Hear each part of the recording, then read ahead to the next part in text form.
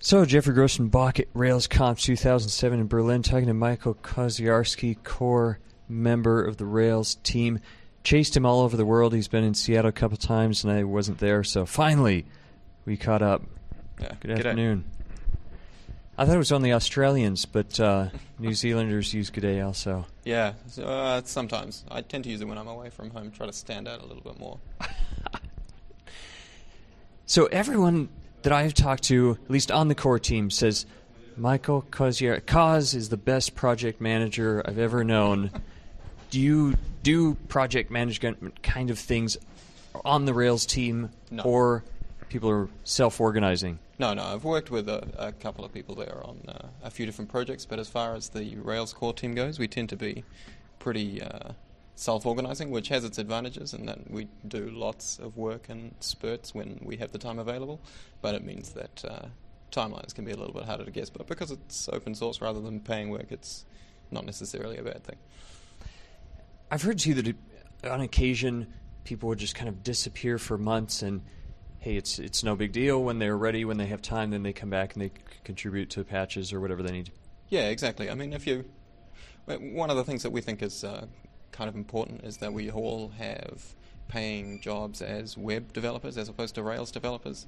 It means that we at least have some contact with the people who are going to be using our framework. We actually know the problems that we're trying to solve, rather than just trying to guess at solutions from some kind of ivory tower. We're actually workaday web developers. But the disadvantage of that is that we actually have to pay the bills and we have to continue working on these things. And so from time to time, if I've got 2 or 3 projects that are due, I'll just sort of disappear for a week or 2 at a time. That seems a good question. You know, right now, it was over a year ago, maybe even 2 years, that the current members of the core team were established. Do you ever see that more members would ever be brought on? It seems like there are different roles, maybe even maintaining the wiki or other kinds of things. Is that something that a core team member would be needed for? Ideally, no.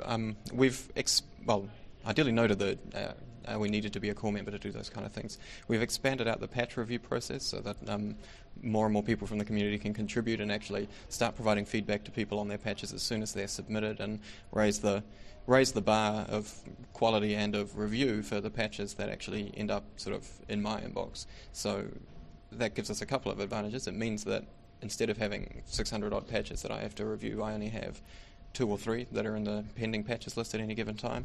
And it also means that there's a whole bunch of people who are getting excited about the implementation of Rails itself, are getting familiar with how all the different bits of the internals work, and actually can take a look at that stuff and say, well, all right, I'm figuring out how this thing works. I'm going to focus on any action view patches and basically try to provide whatever value they can in that space, either from a code review or improvement perspective. And then they tend to contribute more and more patches as they've been reviewing them. So that there might be a pathway for us to find additional contributors. But as it stands right now, with the community looking after the main Rails mailing list, the community looking after the wiki to whatever extent that they can at present, it's actually working pretty well. So I don't think that we necessarily need to expand a whole bunch of managers, for want of a better word, and we can sort of get everyone working on this and make it much more of a community effort.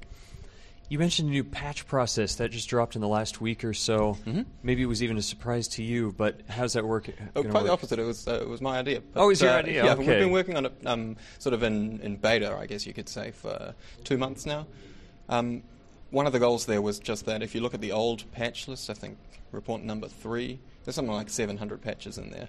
About 2/3 of them don't apply cleanly anymore to Rails. So if we wanted to even try to work with them, like download them, try to apply them, patch gives us some kind of error, we have to close the ticket and report back to the user. So we kind of had to declare, like David said, patch bankruptcy on that list and just say we can't keep up with it. And so instead of getting us just closing all of those tickets and pissing off all of the contributors, we've basically got it now that if you are really passionate about the patch or proposed patch that you've got in mind, you can contact people, either jump on the Rails core mailing list or into the IRC chat room and just get 3 people to have a look at your patch, both from I want this functionality, but also I checked out the implementation and it looks good. Once you've got those 3 votes, you can add the verified tag to your ticket, and then it'll show up in a report that we check. Basically, each of us checks it once a week or so, and so it averages out to a couple of times a day.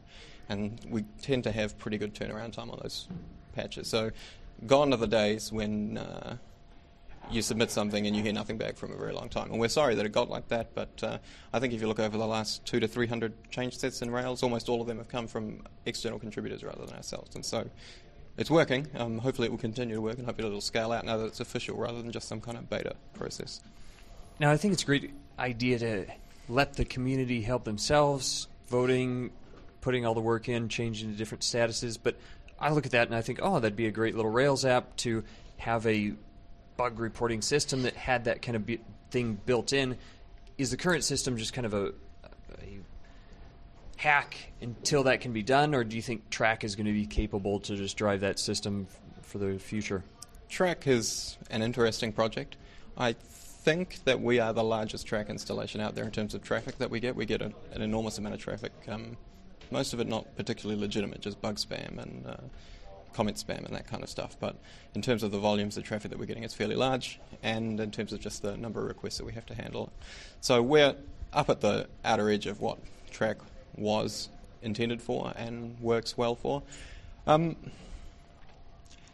had that same thought, do we need more software to actually manage the patches? And I sort of tend to err back and forth. Maybe we need something which automatically checks if these things cleanly apply, and if it doesn't, it can just close them. But then I sort of think, well, maybe we're kind of implementing a distributed SCM in that case, just doing it in a half-assed way. It might be nice to have something which actually encoded that voting functionality, +1, +1, +1, and then automatically showed up on the list. But at present, what we have works. I guess if someone on the core team, for instance, who runs a bug tracking tool for a job, maybe he wants to add some functionality that would let us do that. But for now, we can definitely get by with Track. Well, last question. David mentioned that Rails 2.0 is, at least there's going to be some kind of release candidate, several release candidates probably, and then Rails 2 coming out. Mm-hmm.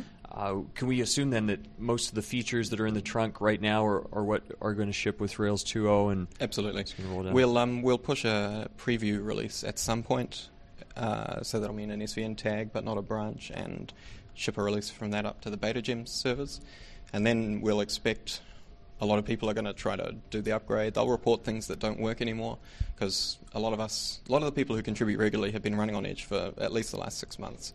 And so that means if we've broken something in the last 6 months in the upgrade path from 1.2 to 2.0, we're probably not aware of it.